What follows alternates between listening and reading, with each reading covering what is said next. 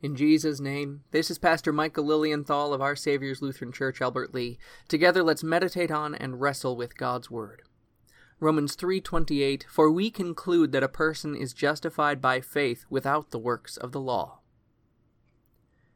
Every religion in the world teaches that people have to work out a way to earn God's favor through correct behavior. Only by our own personal merits can we be made right with God. But these religions are based only on the natural knowledge of God, what human reason can observe and conclude on its own, and their conclusions are therefore limited.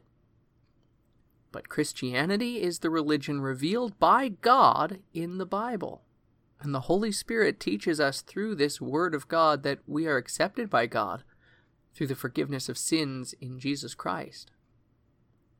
Over and over, the Bible teaches us that anything we do, even the good things we do, are filthy in God's eyes. We are sinners through and through, so that we can't even choose what is right.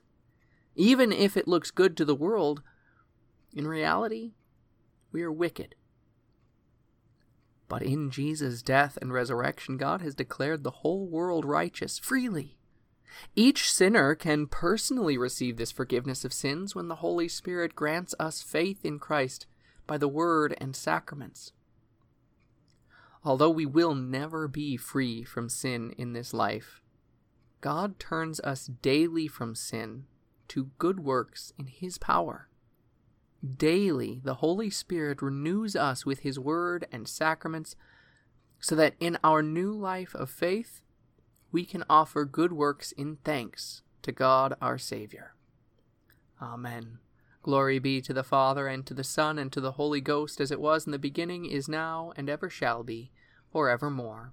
Amen.